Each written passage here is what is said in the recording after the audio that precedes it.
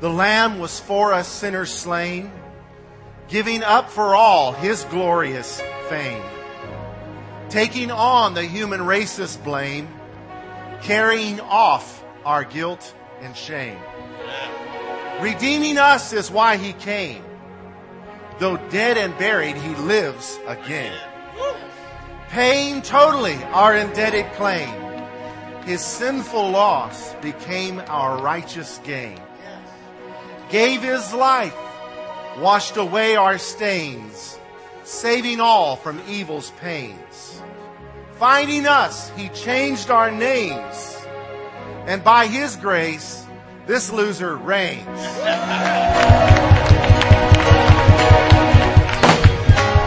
In Christ alone I will remain.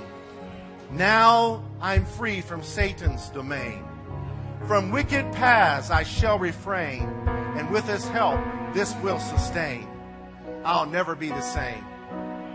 Make knowing Him your holy aim, and you too will never be the same. For God so loved the world that He gave His only Son, so that whoever would believe in Him would not have to perish, but could have everlasting life. For God did not send His Son into the world to condemn the world, but that the world through Him might be saved. The reason the good news of the gospel is good news is the bad news is the truth. The truth is we've got a problem in the world called sin. People do amazingly evil things. Read the newspaper. Visit the jail, and those are just the people that got caught. We have a problem. We need to be redeemed.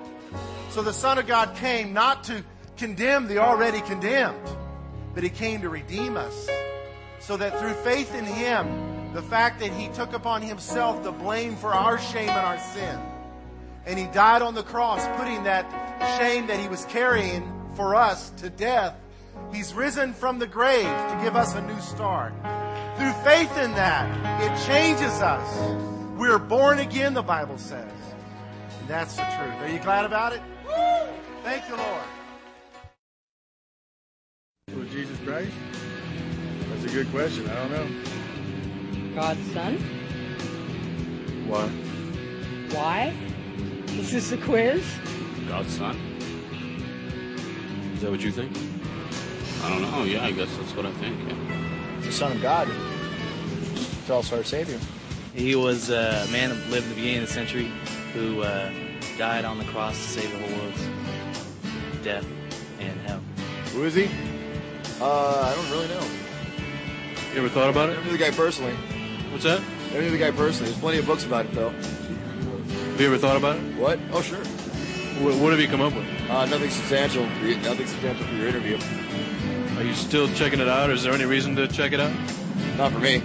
He's some guy who lived a long time ago, and he was probably a pretty nice guy, but people probably made stories about him a lot bigger, and now everyone believes he's a god. What about you?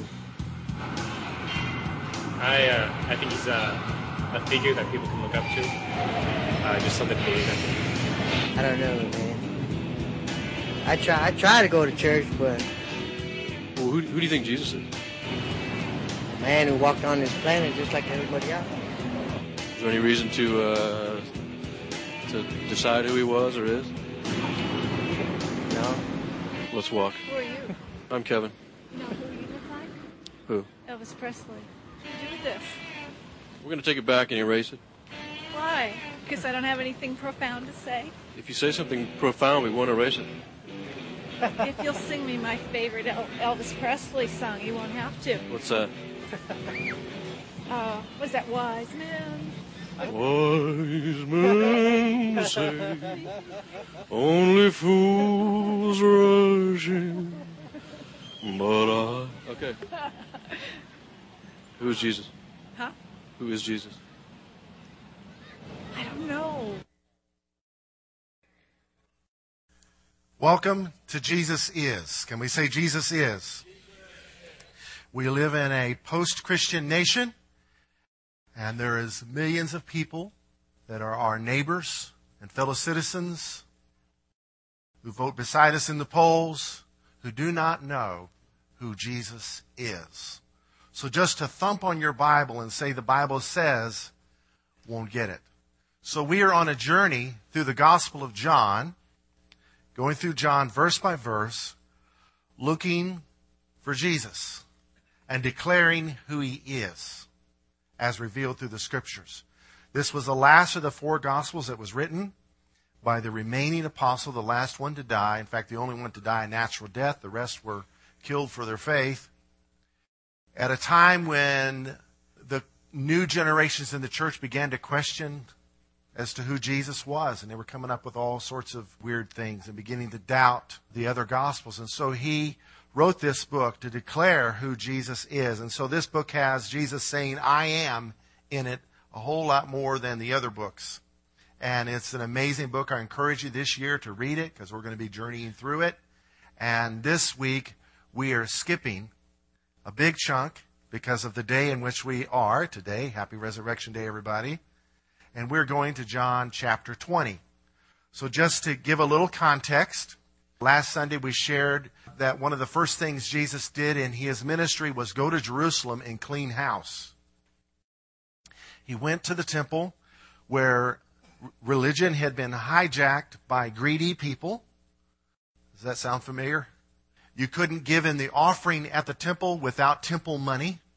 So you had to exchange your money for the temple money, and that's where the money was getting made. Every year at Passover, they were making somewhere close to $300,000 profit just at the money exchange table. And don't get me started on all the other stuff. And Jesus came in. Here's the temple complex on 19 acres. He cleans house. The purpose of his people, the children of Abraham, were called to be a light to the nations. And they set up this shop, this stockyard, as it were, for selling sacrifices in the place in the temple, the only place in the temple where Gentiles could go. And there wasn't room for them because it was cattle and sheep. Jesus cleaned house. 3 years later, towards the end of his ministry, he did it again. And when he did it, he said these words, and he quotes one of the Psalms. He said, my house should be called a house of prayer for all nations, but you have made it a den of thieves. Alluding to the fact they were called to be a light to the nations, and here they were doing this corrupt activity right there in the place where Gentiles were to gather to hear of the truths concerning God's covenant that he made with Abraham. And so he cleaned house again. Well, needless to say, you don't interrupt people of corruption, gangsters, without there being a price to pay. And so they put it into him. And the Father, God the Father, allowed it to happen. He allowed his Son to be killed, even though he was innocent of anything wrong. All he did was righteous things. The Father allowed it to happen so that his death could be the ultimate death because it was the ultimate sin. You know, I can slap you around, but if I slap your child around, that's a bigger offense, right? Knock my tooth out, but knock my child's tooth out, man, that's really big. That's hard. And so that was the ultimate of sin, that we would kill, as a human race, our forefathers would kill God's Son. But God allowed it to happen to demonstrate his incredible love for us. And even while he's going through the pain on the cross, Jesus is praying, Father, forgive them. They don't know what they're doing, which is so true. He prayed the prayer of intercession. If you've ever seen The Passion, Mel Gibson did a really good job on that part of him praying for them while they were just doing unimaginable things to hurt him and to end his life. Well, 3 days later, his tomb is empty. And he began to make appearances to his followers over the course of 40 days. On one occasion, he appeared to 500 people. Other occasions, he appeared to individuals, a couple of individuals, and other things like that. And so what we're going to look at today is, I think, his second recorded appearance in John chapter 20, beginning with verse 19. The same day at evening. This is the same day, it's Sunday evening. The same day that they discovered the tomb was empty. At evening, being the first day of the week, when the doors were shut, where the disciples were assembled for fear of the Jews. So I imagine they had those doors shut really good. the next sentence is Jesus came. It doesn't say then Jesus came or in a little while Jesus appeared. No, just they were in the doors because they were afraid of the Jews.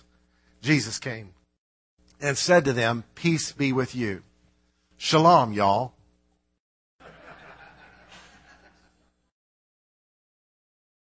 And notice his first words to them is peace, not shame. Where were you guys? When I needed you the most, you guys disappeared. Hey, Peter. I got you good on that one, didn't I, boy? No, peace be with you. When he had said this, he showed them his hands and his side. Then the disciples were glad when they saw the Lord. Don't you know they were happy? So Jesus said to them again, peace to you. As the Father has sent me, I also send you. Guys, it's your turn. I'm fixing to ascend back to heaven, and you're going to go out and preach my gospel to the world. And when he had said this, he breathed on them and said to them, receive the Holy Spirit. 50 days later, they're going to be in the upper room and they're going to receive the baptism of the Holy Spirit. And so here he is, like giving them an earnest or a promise, commissioning them to be sure and receive the Holy Spirit. He breathes on them. And he says, if you forgive the sins of any, they are forgiven them. If you retain the sins of any, they are retained. Luke, in recording a couple of his appearances, said that he told them that they would preach repentance and the forgiveness of sins in his name throughout all nations. So we forgive sins that are committed against us. But the sins that are committed against God, we proclaim God's forgiveness. And this is how we forgive sins. And of course, the other side of that coin is if people don't call on the name of the Lord for the forgiveness of their sins retained. It's paid for, but they don't get the benefits of it. Because Jesus said he's the only way to the Father. He's the way, the truth, and the life. No man comes to the Father except by me. And the Bible says in more than one place, whoever calls on his name will be saved. And so the forgiveness of sins is available to whoever will just say, hey, I need your forgiveness. Forgive me. I recognize my need. And so those who don't call on his name, their sins retained. Verse 24, now Thomas, called the twin, one of the 12, was not with them when Jesus came. You know, you never know what you're going to miss when you don't go to church. One guy embarrassed himself when he told the preacher one Easter Sunday, every time I come to this church, you preach on the resurrection. Do you preach on anything else? Preacher said, well, come more than just on Easter and you'll see. So he wasn't with them and he missed out on this wonderful experience. The other disciples therefore said to him, we have seen the Lord. So he said to them, unless I see in his hands the print of the nails and put my finger in the print of the nails, unless I see and I feel and put my hand in his side, I will not believe.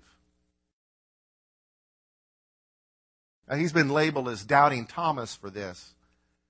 But he was just being honest. It was where he was at. After 8 days, which is the following Sunday evening, because Old Testament and New Testament counting of days begins with the day in which you're on, kind of like music.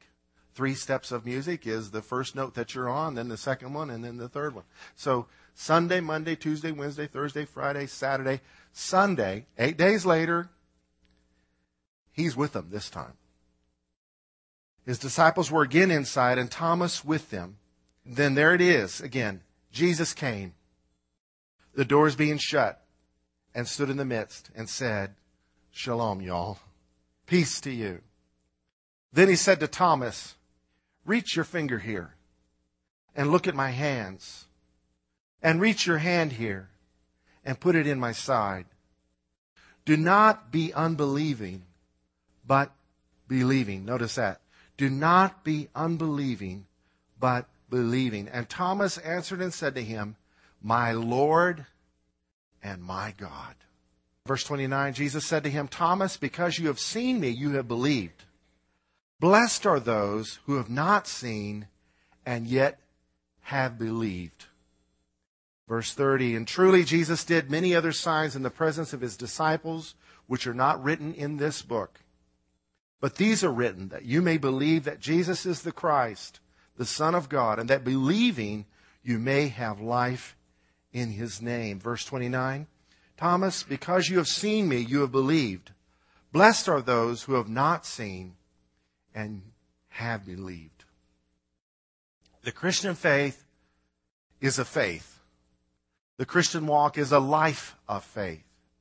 We are a people of hope, faith, and love. 2 Corinthians 5:7 says that we walk by faith and not by sight. Romans 8:24 says hope, we are saved in this hope, but hope that is seen is not hope. For why does one still hope for what he sees? But if we hope for what we do not see, we eagerly wait for it with perseverance. We are people of hope. Everybody has hope. If you lose your hope, the desire and will to live is gone. When people become hopeless, they become suicidal. And as believers, we are people of hope because we have a glimpse in our hearts by faith of what tomorrow's going to be. We don't know all the details, but we know everything's going to be all right. Tell your neighbor, everything's going to be all right. So we walk by faith, not by sight. We are saved in a hope that is not seen. If it's seen, then it's not hope. I mean, if you hope you had a chair to sit in, what are you doing sitting in one? There's no need to hope you're sitting in a chair if you're sitting in one, right? So the purpose of hope is to enable us to live the Christian life. Hebrews 10:38 says, the just shall live by faith. Peter wrote in his first letter, verse 9 of the first chapter of 1 Peter, said, though now we do not see him, yet believing we rejoice with joy inexpressible and full of glory, receiving the end of your faith, the salvation of your souls. All right. I'd like to speak to you today on a subject entitled, Jesus is Doubter Friendly. But first, let's watch a little reenactment of this passage that we read. We saw him crucified. We buried him ourselves. How can he be alive? How could Lazarus be alive? How could blind men see? I'm sorry, but I don't believe that death is conquered that easily. There are too many other possibilities. He is the Son of God. Thomas, you must believe. I want to, Mary. Believe me, I want to. But my mind won't let me. I'd have to see for myself. Thomas, I saw him. Are you sure it was him? Did you see the wounds in his wrists? Something else is going on here. Unless I see the mark of the nails, no. Unless I put my finger in the mark of the nails, I will not believe.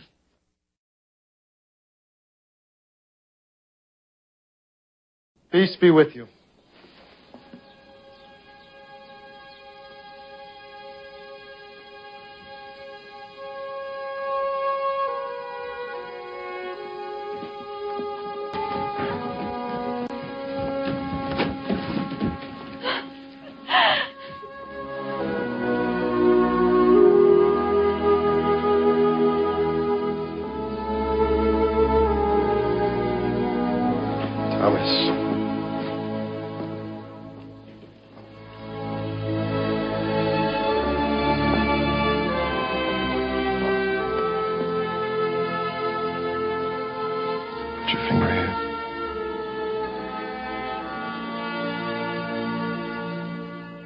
My Lord and my God. Yes, you believe because you have seen me.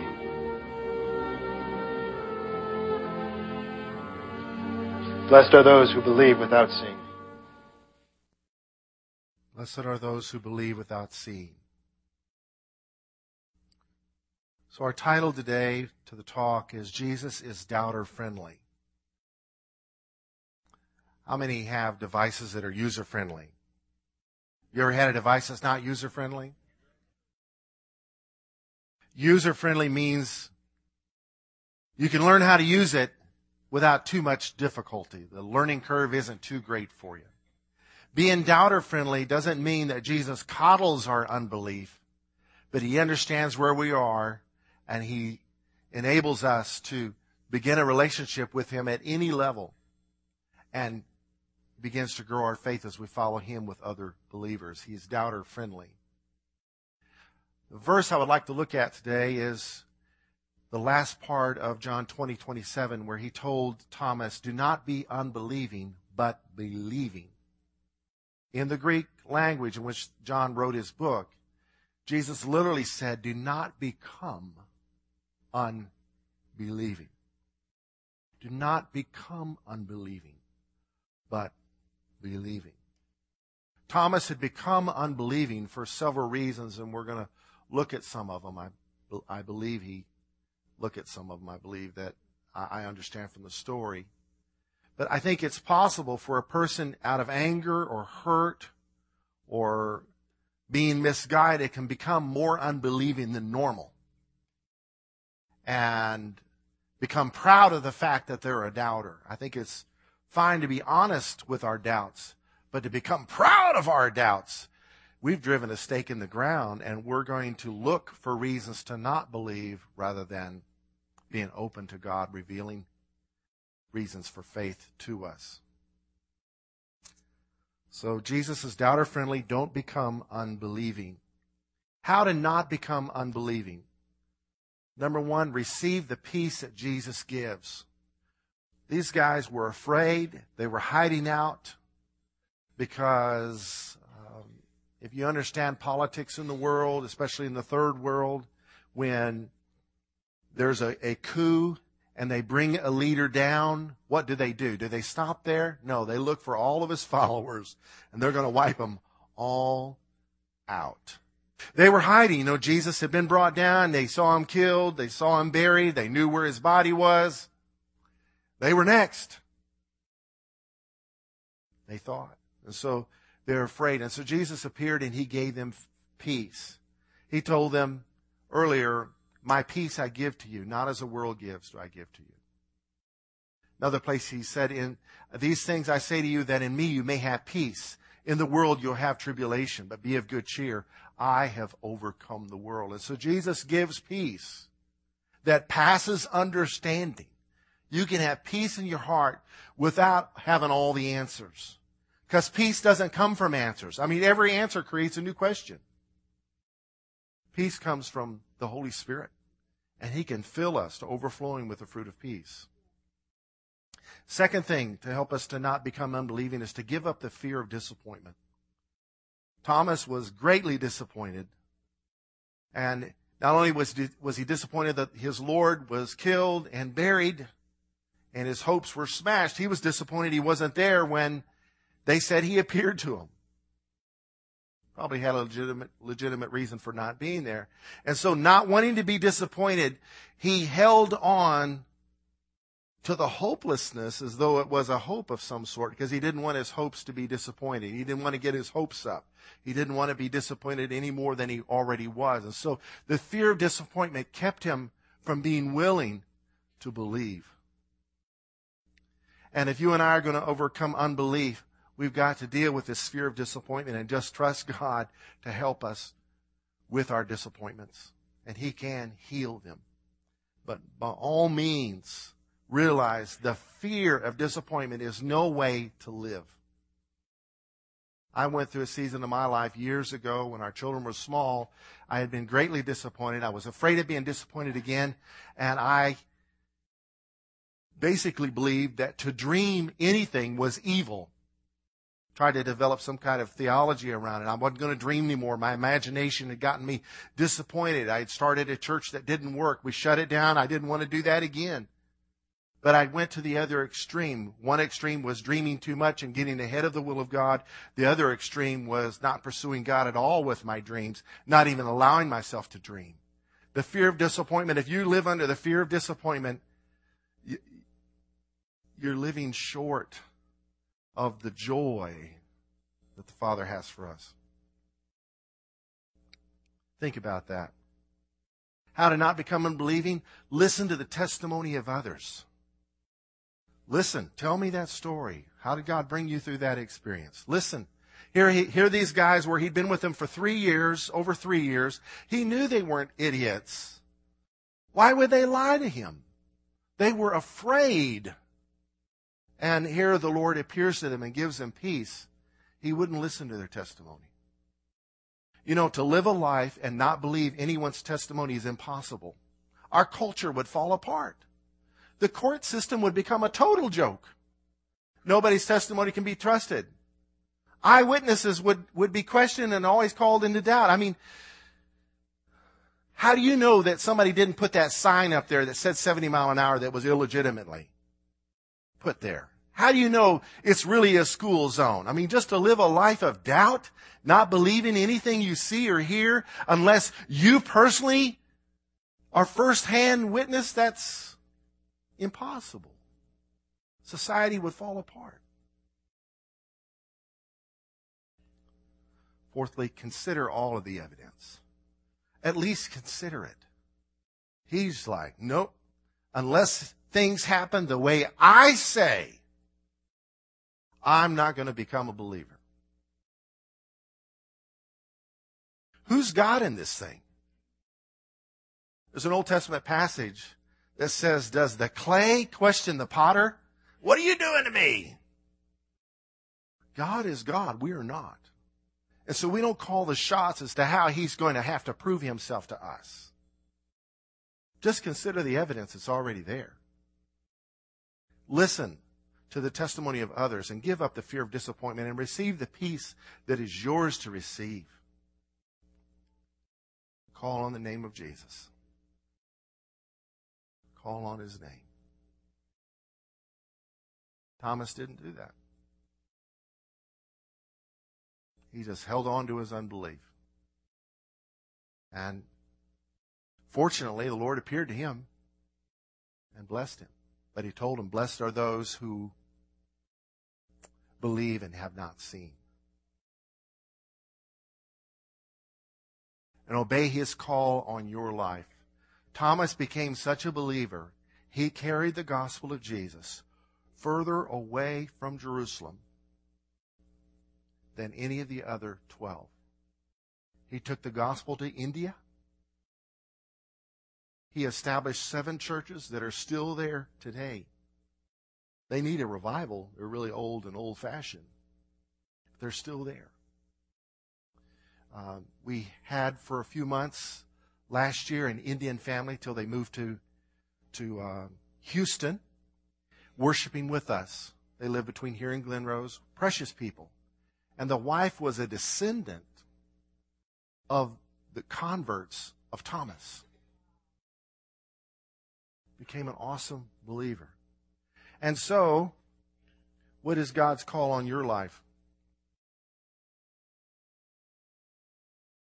Obey that call. And that call will always include, I don't care what the calling is, whether it's to be faithful on your job or to go to Timbuktu, that call, which is really a place, that call really is to help others believe.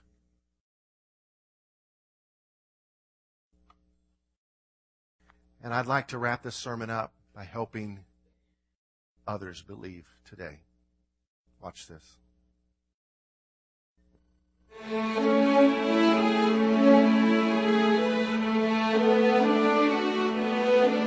How can we trust that which is unseen?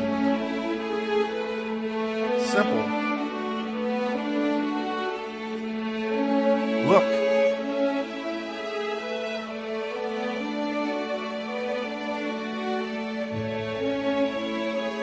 Look for the proof.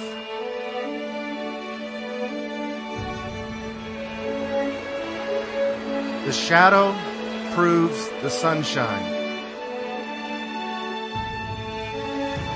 The echo proves the sound.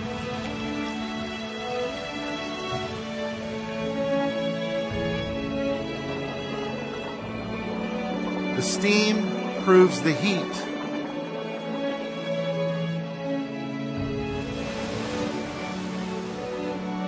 The watermark proves the flood.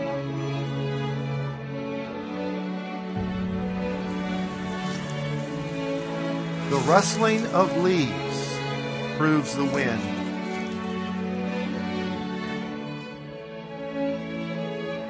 We struggle to believe what we cannot see. But we cannot see because we're not really looking.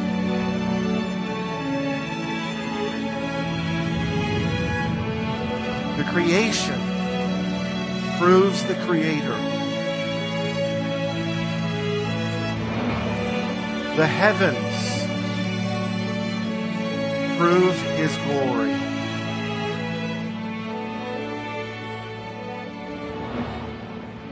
The Son proves the Father. The cross proves His love.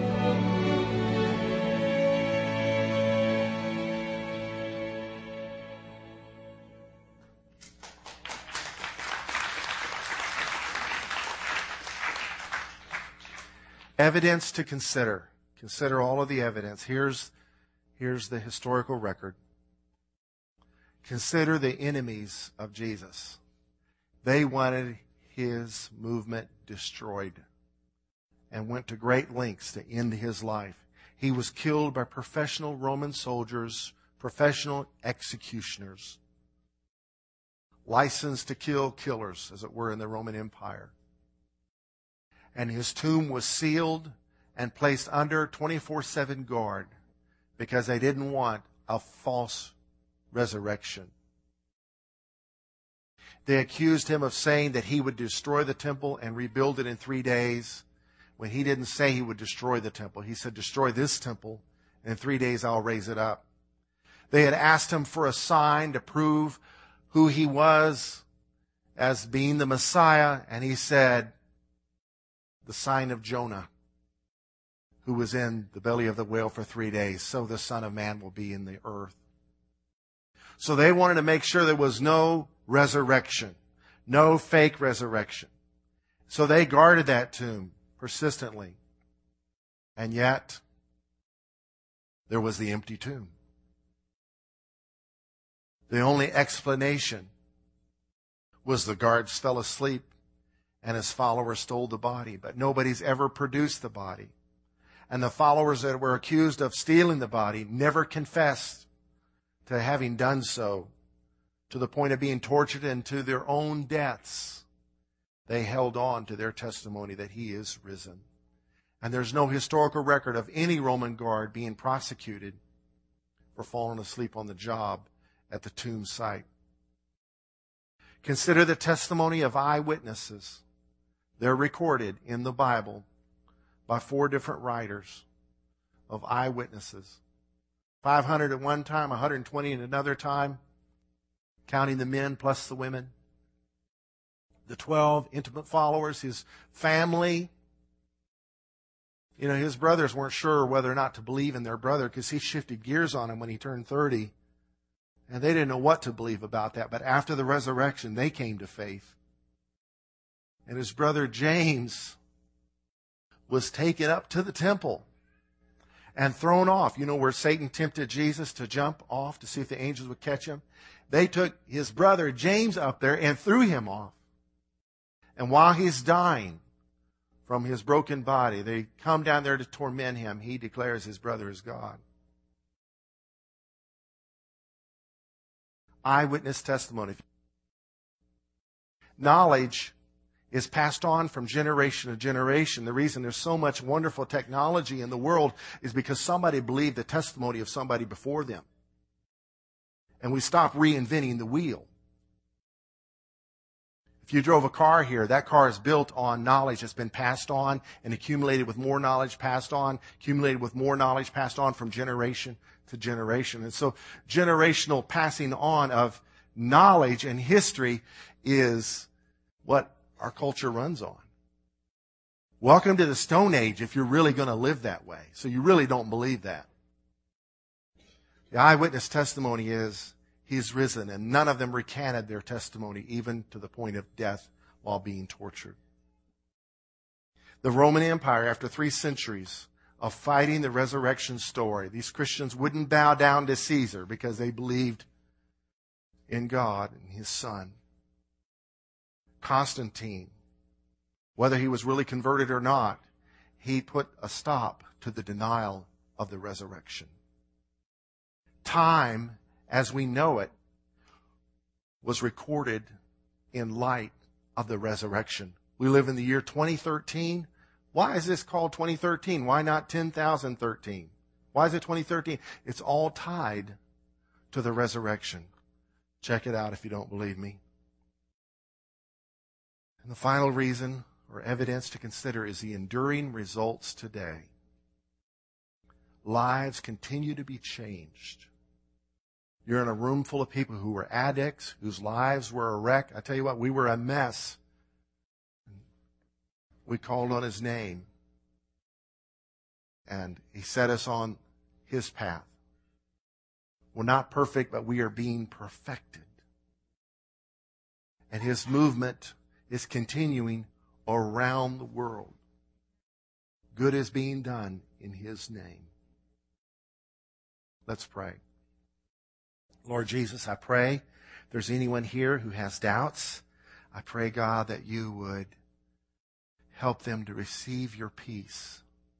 Holy Spirit, just fill every person here with your peace. Lord, help us to give up the fear of being disappointed and clinging to our doubts as though they would bring us some sort of security. Help us, Lord, to let go of our pride and to admit the fact that we all believe eyewitness testimonies in much of our lives. And Lord, may we approach the story of your death, burial, and resurrection with the same open-mindedness that we approach our technology with. In Jesus' name, Lord, I pray that you would enable those of us who are believers to share our testimony in such a way that it makes believers out of more people.